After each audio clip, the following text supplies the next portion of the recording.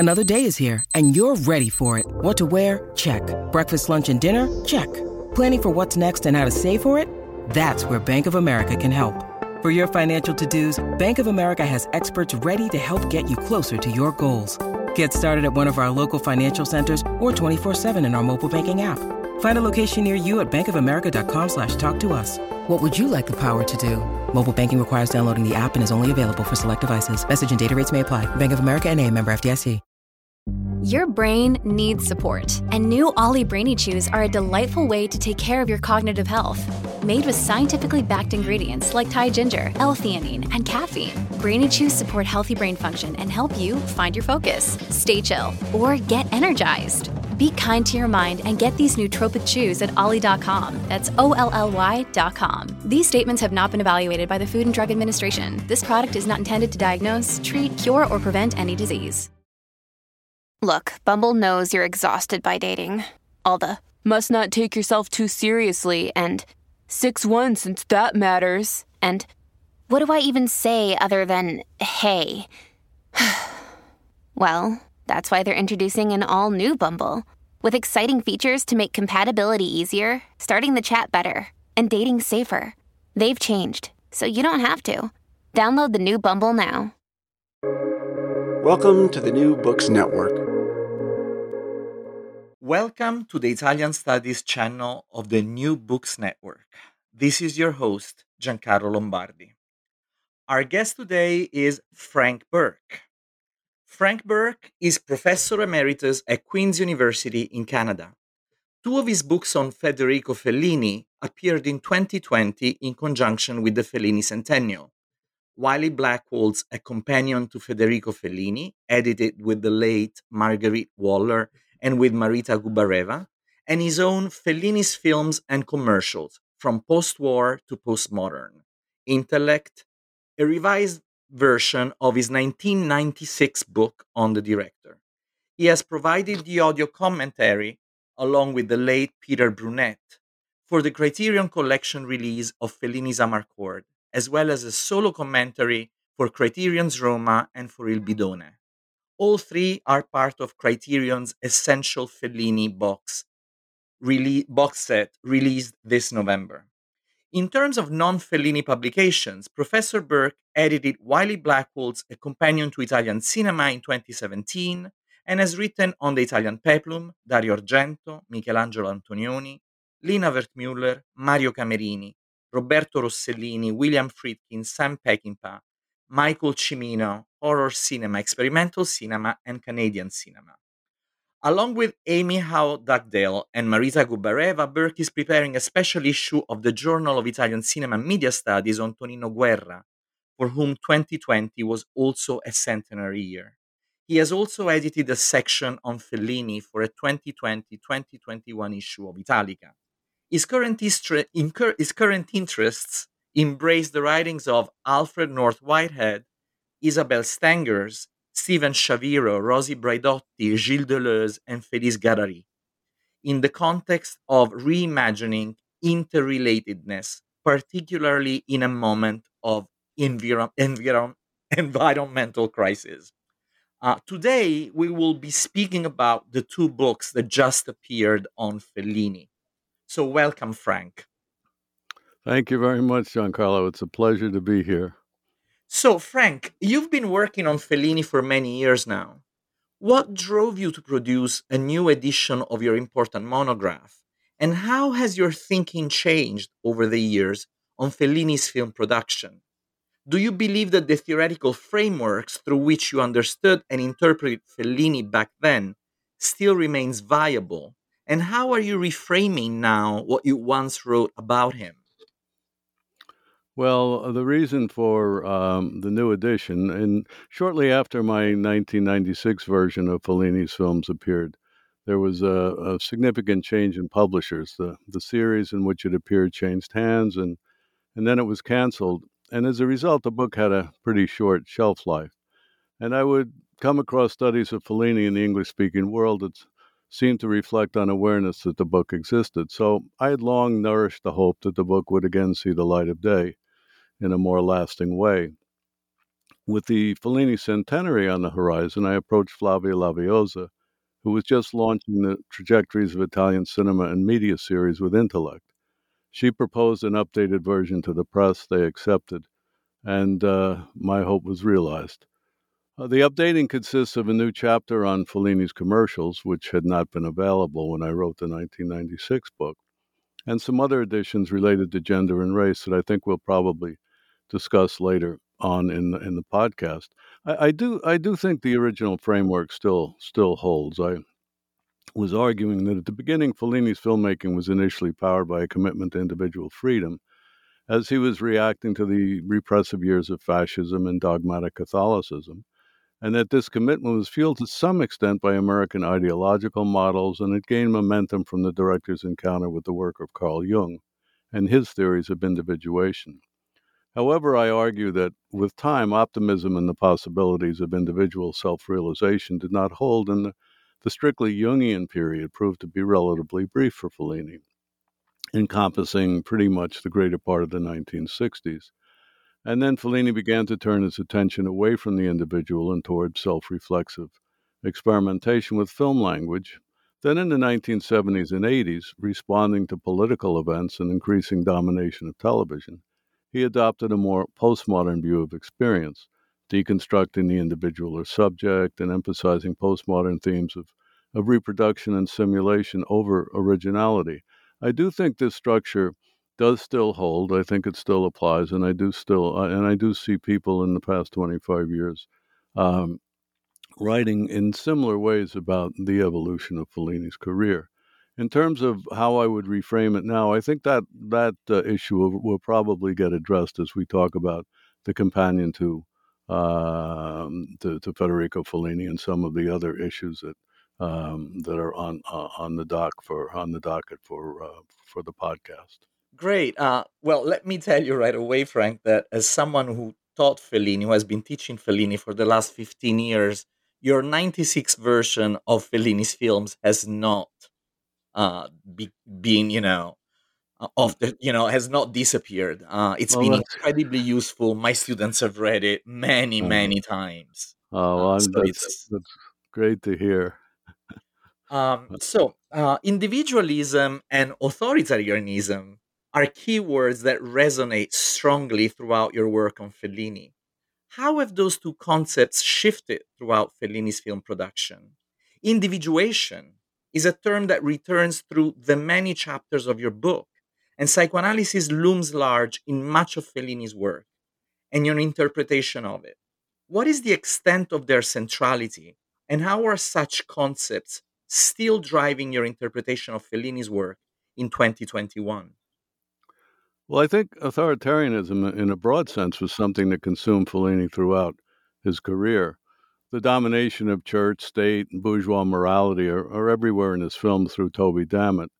And Fellini's Satyricon was an attempt to break with that, at least stylistically, though the political power of various Caesars lurk in the background throughout the film. Then in movies such as The Clowns in Roma, in which he plays himself as a filmmaker, he seeks to unsettle the notion of himself as author and authority. So it's a self-critique of authoritarianism. With Amarcord, pardon me, go ahead. No, I said yes, I just nodded. With Amarcord nel Casanova di Federico Fellini, he focuses on the psychology of fascism and its production of complicity and conformity. So authoritarianism is still there. And then, of course, Prova d'Orchestra is yet another example, is the highly orchestrated individualism, the fragmentary individualism of the musicians, leads to chaos, disempowerment, and finally total dependency on the authority of the Germanic conductor at film's end. Then something quite similar happens with the attack of the Austro-Hungarian warship at the end of E la nave va, this resurgence of authority. There's also a strong emphasis in that film on the dominance of media, centered on the journalist narrator who is a protagonist of the film. And this then turns into Fellini's critique of teledipendenza in Ginger and Fred, the usurpation of cinema by TV and Intervista, and television's omnipresence by the end of La Voce della Luna. So television becomes the new fascism when Fellini shifts his locus from the past to the present. So the issue of authoritarianism never really leaves the scene. In terms of psychoanalysis, I'm now a bit amused by a concern I had as Marguerite Waller, Marita Gubareva, and I were organizing the companion to Federico Fellini. I had felt that considerations of Jung and Fellini's work had fallen by the wayside over the years, and was pleased to feel that we'd righted the balance with a couple of strong interventions in the volume. However, now, with growing attention to Fellini's Il Libro dei Sogni, I'm witnessing what I think might be an overemphasis on the Swiss psychoanalyst. As I mentioned before, I think the strongest Jungian influence on Fellini occurred in the 1960s. He met the Jungian psychoanalyst Ernst Bernhard in 1960, and though this was momentous and long-lasting for Fellini, Bernhard died in 1965. The only films that I would describe as strongly Jungian, though of course they're always more Fellini-esque than Jungian, are Le Tentazioni del Dottor Antonio, 8½, Giulietta degli Spiriti, and with a good deal of qualification, even Toby Dammit. A strong Jungian emphasis on individuation is really only present in 8½, and Giulietta degli Spiriti. I feel that actually Fellini's psychoanalytic bent becomes much closer to that of James Hillman, the American Jungian psychoanalyst, as we move into the 1970s. Though Fellini and Hillman never met, they expressed strong mutual admiration for each other, and Fellini had several of Hillman's volumes in his library. Though consistently respectful of Jung, Hillman rejected the sort of teleological thrust of Jungian individuation. His was a much less optimistic view of psychic and dream experience, which put him in tune with Fellini's work in films such as Amarcord and Casanova. Of course, I mean, it is true that we can find all sorts of Jungian content in Fellini's post-60s films and throughout his dream diaries, as well as important dreams of Bernhard and the latter. But an underlying Jungian psychology doesn't seem to me to be as dominant as several recent essays have tended to suggest. There have been several conferences around the Book of Dreams, particularly in Rimini, and that's where I tend to see this return to Jung, whereas I think that there are probably other ways of dealing psychoanalytically with the Book of Dreams. Fellini Satiricon's an interesting film in relation to Hillman. Hillman called it his favorite Fellini movie because of its emphasis on myth. And certainly this emphasis was in line with much of Jung's work. However, with respect to individuation, Fellini said that the film is lacking in both characters and psychology. This is a bit of an exaggeration, but I do feel the characters are absorbed by their mythic landscape more than standing out within it. So, as an addition to what you just said, how would you feel about the question of psychoanalysis and City of Women? I mean, do you think that, it's how do you read the presence of psychoanalysis in City of Women? Well, for one thing, I think it's playful, and I think that's. I think one of the things that happened as Fellini moved beyond sort of a strict Jungian approach to things is that he began, as he did also with his relationship to the paranormal, that whenever he presented something, he would present it in a way in which he was also in some way satirizing, and he was always distancing himself through parody and caricature. So I think that City of Women is readable in some ways as a dream critique, and a critique really of a masculine unconscious. And I think it's really interesting in that respect. But on the other hand, it's also, as I say, quite playful. And I think the main thing here too is that it's not as though Snapperaz, through dreaming his way through the film, reaches any kind of state of enlightenment, which we might see happening in 8½, and certainly happens in Giulietta the Spirit. He just goes back to sleep to dream some more, which is very much a kind of Hillman response of staying with the dream instead of assuming there's going to be some, even though there's one presented, ironically, in the film, a light at the end of the tunnel. Okay. In Fellini's film production, you identify what you define as a move away from realism. How do you think that plays out in the specific context of Fellini's so-called postmodernity? And how has that inflected the reception of Fellini's cinema, both in academic circles and in terms of general spectatorship? Well, of course, Fellini's move away from realism earned him the ire of Italian left-wing critics who viewed neorealism as a political and cinematic panacea in post-war Italy. Yet it was his monumental works, such as La Dolce Vita and 8½, which were focused on on experimentation with cinematic narration that made him one of the major figures in 20th century cinema and an inspiration for countless filmmakers. So his reputation is, to a large extent, the result of his movement away from realism. His Eight and a Half really was the Citizen Kane of his generation, the film that launched 1,000 filmmakers. Here I exaggerate, too. Well, In terms I of agree with you. postmodernity, yeah.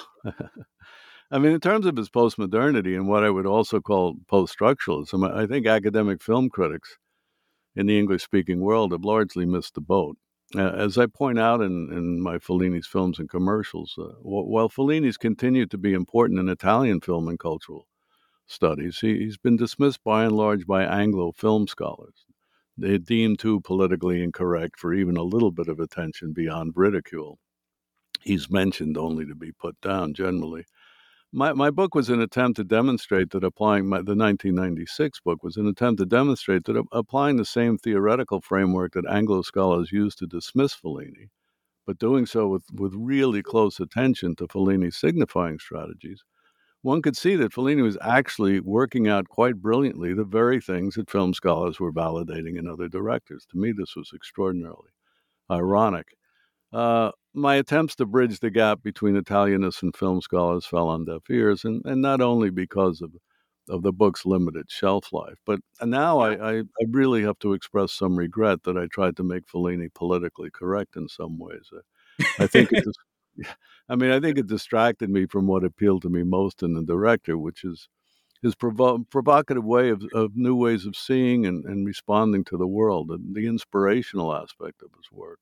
Yeah. And fortunately, I think the companion to Federico Fellini avoids any attempt to defensively justify the director and is a corrective in many, many ways to my own work. Well, I think it does a great job. Much has been written. You were talking about politically correctness. Much has been written about Fellini being apolitical since the beginning of his career. Yet I know that you, like other Fellini scholars such as Andrea Minutz, for example, believe otherwise. What is your take on the political charge of Fellini's cinema?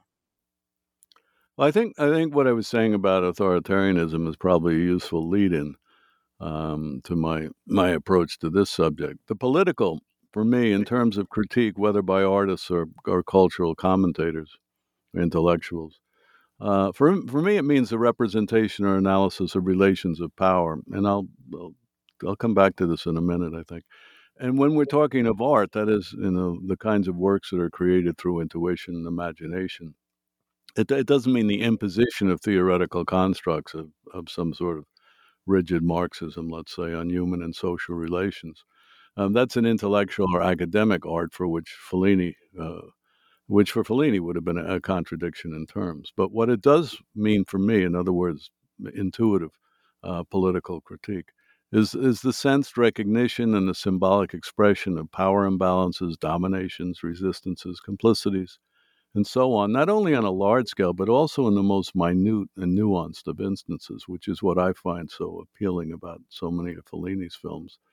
When at the beginning of I Vitelloni, for instance, Fellini depicts people running for cover when rain and thunder threaten, he presents us with a thoroughly normal response, but he's also introducing us to a community that will protect itself within the comforting but repressive shelters of bourgeois form, bourgeois formality. And then when the TV antenna-bearing Indians attacked the film crew at the end of Intervista, we've certainly shown the power relations between television and cinema. But there's also the context of a history of colonization and power discrepancies. It pervades every aspect of society and film's hierarchized film crew in the movie, giving political meaning not only to the Indians, but Japanese, blacks, fascists, American-style marching bands, cannons, Roman ruins, elephants, imperious stars and directors, including Fellini, a threatened terrorist attack that breeds an equal and opposite police presence, and so on. So even in this seemingly apolitical filmic romp, Fellini makes power relations a constant, though subtle, focal point of his film. And then much of Fellini's later work practices what I term a politics of signification, unsettling meanings that are attached to power, and thus performing a kind of deterritorialization. It's not just the content or the imagery of Fellini's films that matters, but the way they create and contest a meaning. Now, you mentioned Andrea Minuz. For me, and I think for most cultural studies scholars in the English speaking world, what he calls politics is perhaps better classified as sociology.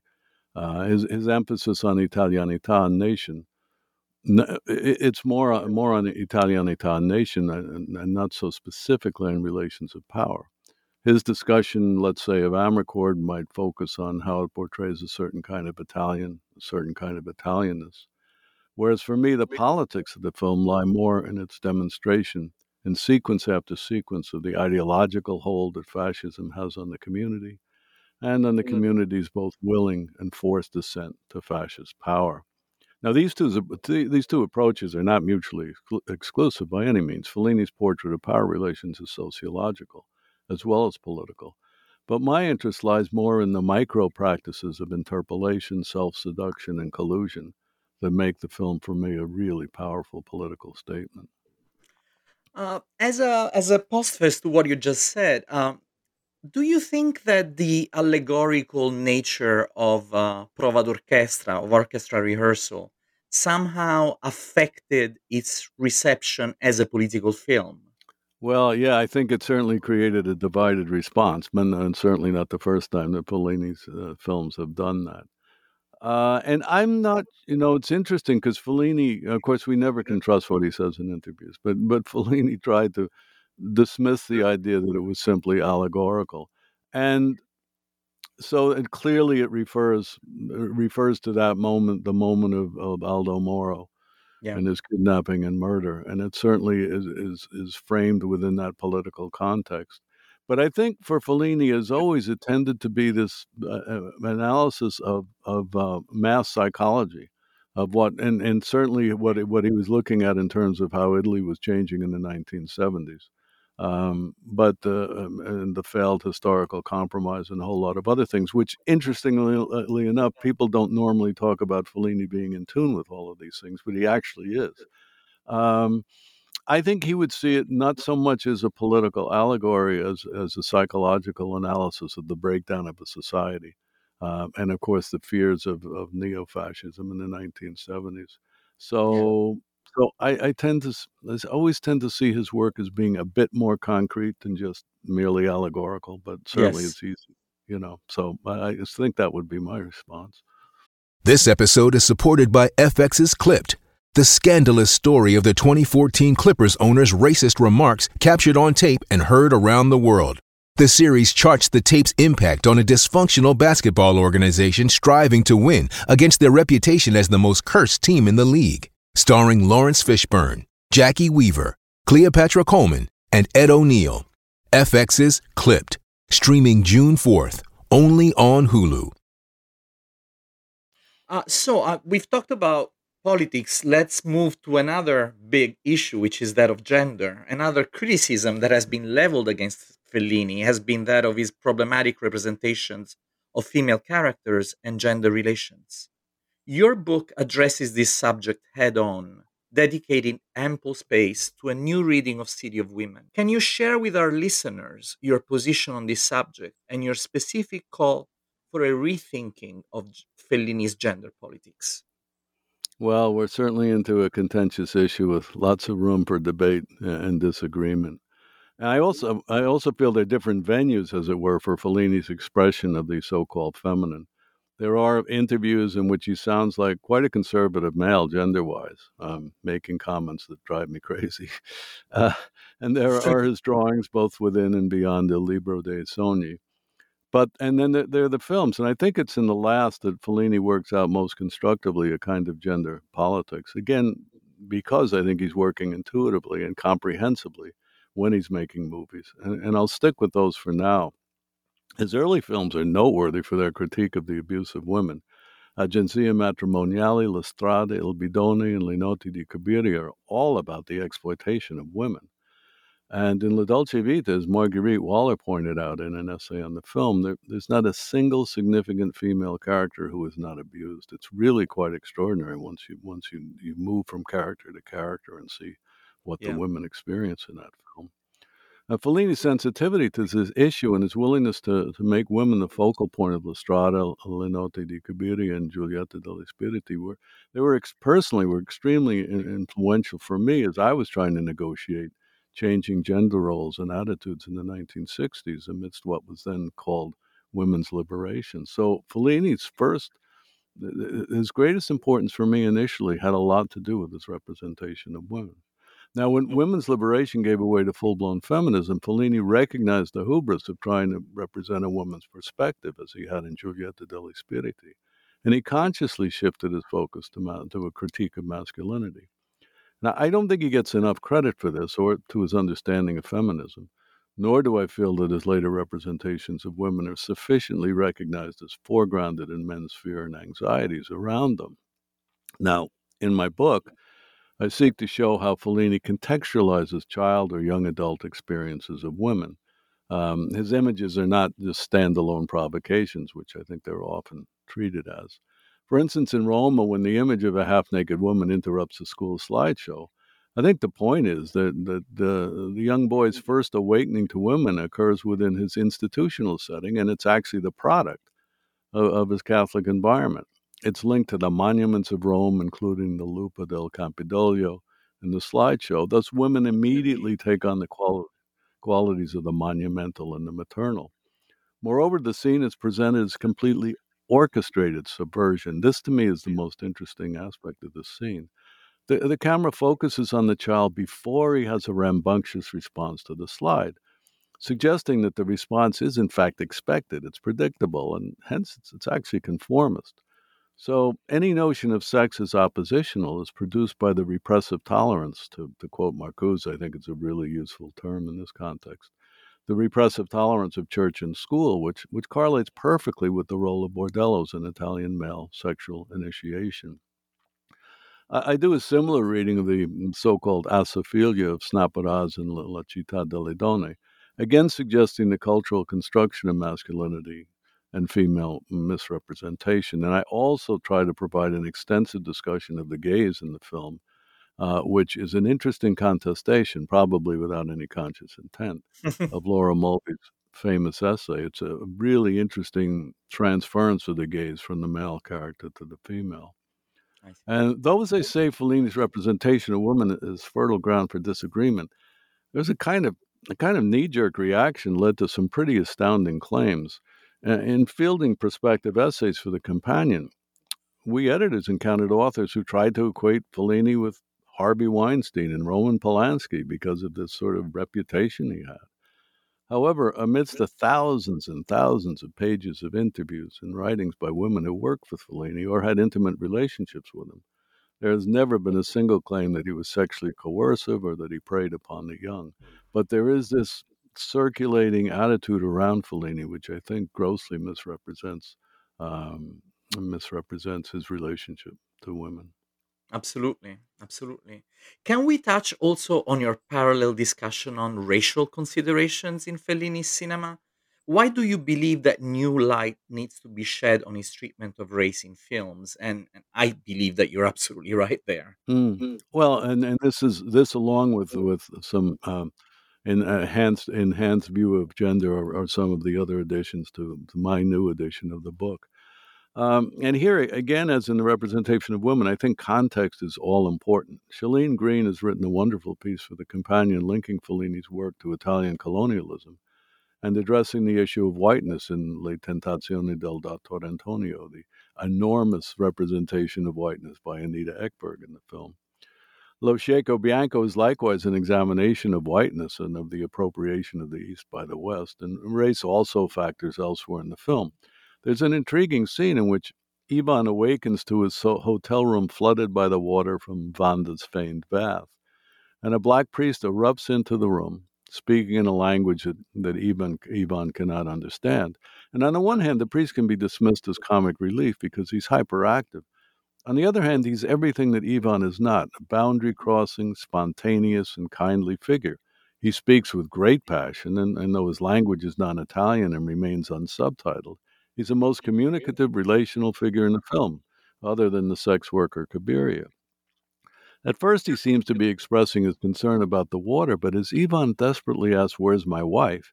he puts his hand on Ivan's shoulder as though understanding, despite the language barrier, Ivan's pain, and he seems intent on telling him something very important. That his otherness remains untranslatable tells us much about the cultural closure of Ivan's world. So, contextualizing Fellini's others in terms of how they unsettle restrictive narratives and characters can often lead, I think, to surprising conclusions as Fellini can turn stereotype into decolonization. Yeah, you're absolutely right.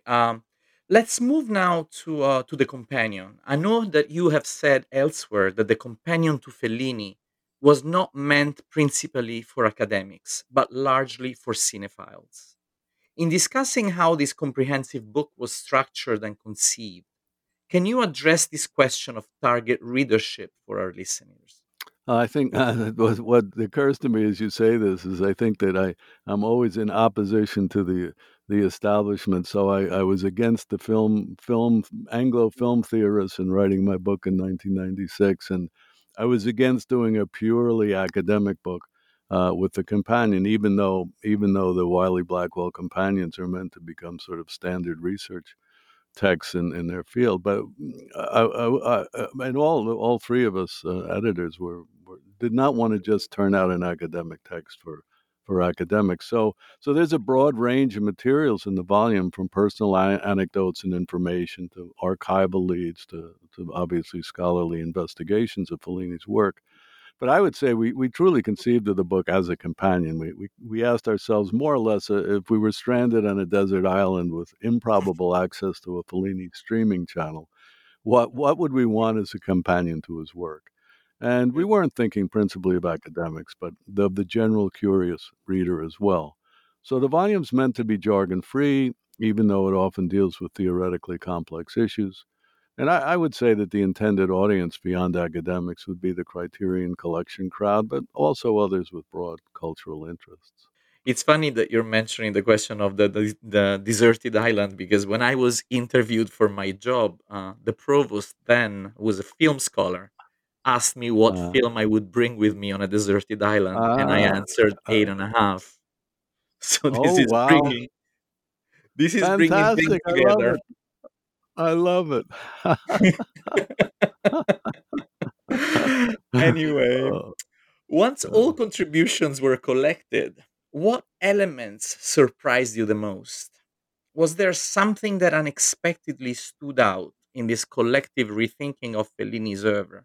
And let's say here that, I mean, there are essays coming from all venues, and some of the yeah, contributors were very close to Fellini. So it's an yeah, incredible yeah, job that you guys have done. yeah.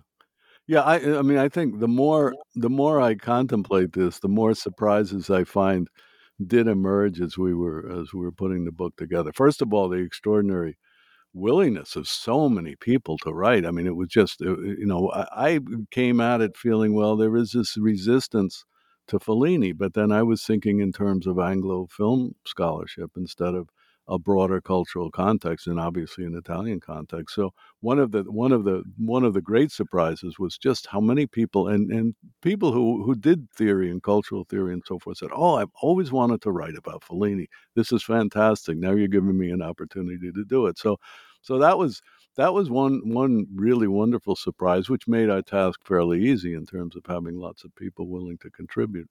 Then there was another thing that I was pleased with, and also this really speaks to a kind of lack in my own book, is there was a significant shift from semiological to a more phenomenological kind of analysis.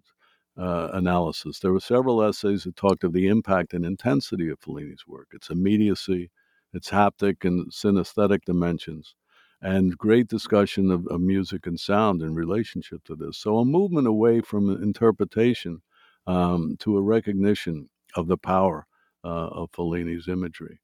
Then another nice surprise was the enormous impact, and you sort of referred to this briefly, but the enormous personal impact that Fellini had on people, the community of love that surrounded his work and relationships. I just was so amazed at the amount of generosity I experienced as I was doing research for the book. And I'll mention just one person in particular, Vincenzo Mollica, who's a very Yeah, close friend of Fellini's, just a wonderful, wonderful human being who to me yeah. reflected what the spirit of what I love most in Fellini's work. And I think that the impact of Fellini is reflected in the foreword and the preface and the opening sections of the book, as well as in testimonials that we placed throughout the text.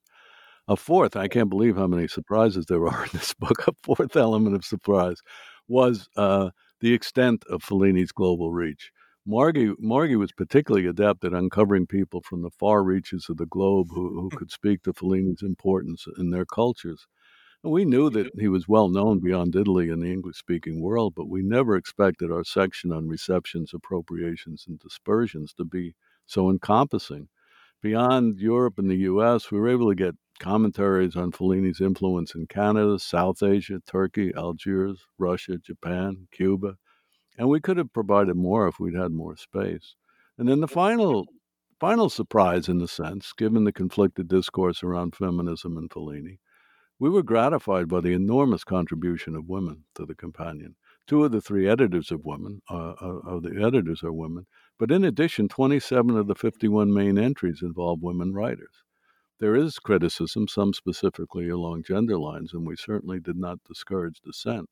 But the overwhelming majority of entries involving women are positive, and among the most compelling testimonials for Fellini are those of Catherine Breillat, Jane Campion, Natalia Ginsburg, and Lena Wertmuller, of course. Yeah.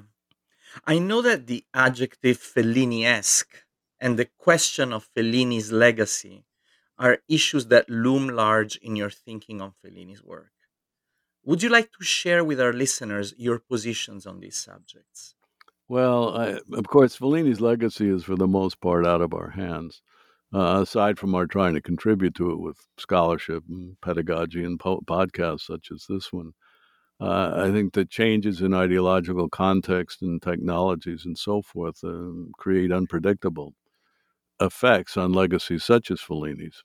For instance, streaming would seem to be a plus in terms of increasing accessibility to his work, but the volume of material available for streaming really shrinks the visibility of Fellini in relation to the whole. I would just hope, I think, that over time the experience of Fellini's films is not diminished beyond recuperation, and that present, and this especially speaking to your question about the Fellini-esque, that the present and future film viewers will still be able to describe certain of their more bizarre moments in life as, quote, like being in a Fellini movie, unquote. I mean, that Absolutely. was such a common expression when in the 50s, 60s, 70s, and 80s. But Fellini, I mean, Fellini does live on prominently in the minds of many. The March issue of Harper's featured a wonderful essay by Martin Scorsese titled Il Maestro, Federico Fellini and the Lost Magic of Cinema. And Laura Dern, presenting this year's Oscar for Best International Feature Film, talked of how the language of cinema in La Strada transformed her. Very brief but very moving speech. And Fellini won so many of the early Oscars for the best foreign film. He Yeah, won the very first. yeah, yes, and that's what gave her the opportunity to talk about her memory. Let's actually use this moment to remember that the pandemic has deprived us of the opportunity to really celebrate Fellini just as much as it did for Dante the following year. So in 2020, we had Fellini, 2021, we had Dante, and so much did not happen because of that. I know. I just everything got canceled. I ended up doing one talk at the University of Kansas, and then COVID shut down. And I was supposed to go to Bologna and Taormina and Rome and Lucca and all sorts of different places. So it's really a shame. Just a shame. Not that I didn't get. I mean, it's a shame that I didn't get to Italy, certainly, but it's much more of a shame that the opportunity to broadcast Fellini So was so diminished. I have one last question, Frank, and this is where it gets more personal. The companion was the final step in your long scholarly collaboration with our beloved friend Marguerite Waller. who passed away last year. As a parting thought, can you tell us more about what working with Margie meant for you? And what is, in your opinion, her long lasting contribution to the study of Fellini's work? Yes, I'm happy, both happy and sad to do so. I knew Margie for 30 years. She was my longest standing fellow traveler in my work on Fellini. Both of us self taught in terms of film and Fellini studies. Margie's background was English and comp lit, mine was English lit. And we both brought a theoretical approach to the director's work that was, for the most part, lacking at the time that we met, partly because of the neglect on the part of Anglo film scholars, but partly because Italian film studies was just beginning to embrace post-structuralist theory of certain aspects of it. Semiology, I think, was already significant within Italian film studies, but that wasn't a vehicle that worked particularly well with Fellini. My essay, Changing the Subject, addressing Fellini's deconstruction of the sovereign self, and my Frederick Jameson inflected reality slash representation slash signification, appeared at the very end of the 1980s. And Margie's wonderful theoretical readings of La Dolce Vita and Giulietta degli Spiriti appeared in 1990. As a result of our synchronicity, we co-edited for Federico Fellini Contemporary Perspectives for the University of Toronto Press, working together through most of the 1990s on the book, which then appeared in 2002. And then, of course, we reunited for the companion to Federico Fellini, keeping in touch, of course, in the meantime. Margie's work on Fellini has been described by extremely renowned readers as everything from brilliant to magisterial. And I was certainly lucky to have my work illuminated by the light of her intelligence. And she was not only brilliant, but astoundingly precise. And we both, as former English majors, had the same commitment to clear, coherent, and stylistically disciplined writing. And being old school in a variety of ways, we shared a strong distaste for nouns such as impact and transition being turned into verbs. And we nurtured each other's repugnance for various new trends and expressions. We had a lot of fun dissing some of the newer ways that things were being expressed. She was a joy to work with, and not just professionally. As countless people, and you know this so well, who have known her have testified, she was kind, generous, supportive, caring, and she was also witty and self-effacing. At the moment, I'm writing an essay on the Fellini symbolic, based to some extent on the work of Gilles Deleuze. And to exemplify, I'm actually going to cite in detail Margie's readings of Fellini, providing both a homage and a broad representation of her work. Her most recent writings on Fellini, the introduction, and her piece on Fellini's undoing of gender binaries for the companion, will further enshrine her as one of the most original commentators on the director. She was truly all'altezza del maestro. She not only saw clearly into Fellini's art, she saw through it to imaginative strategies crucial for negotiating difficult times, both his and ours.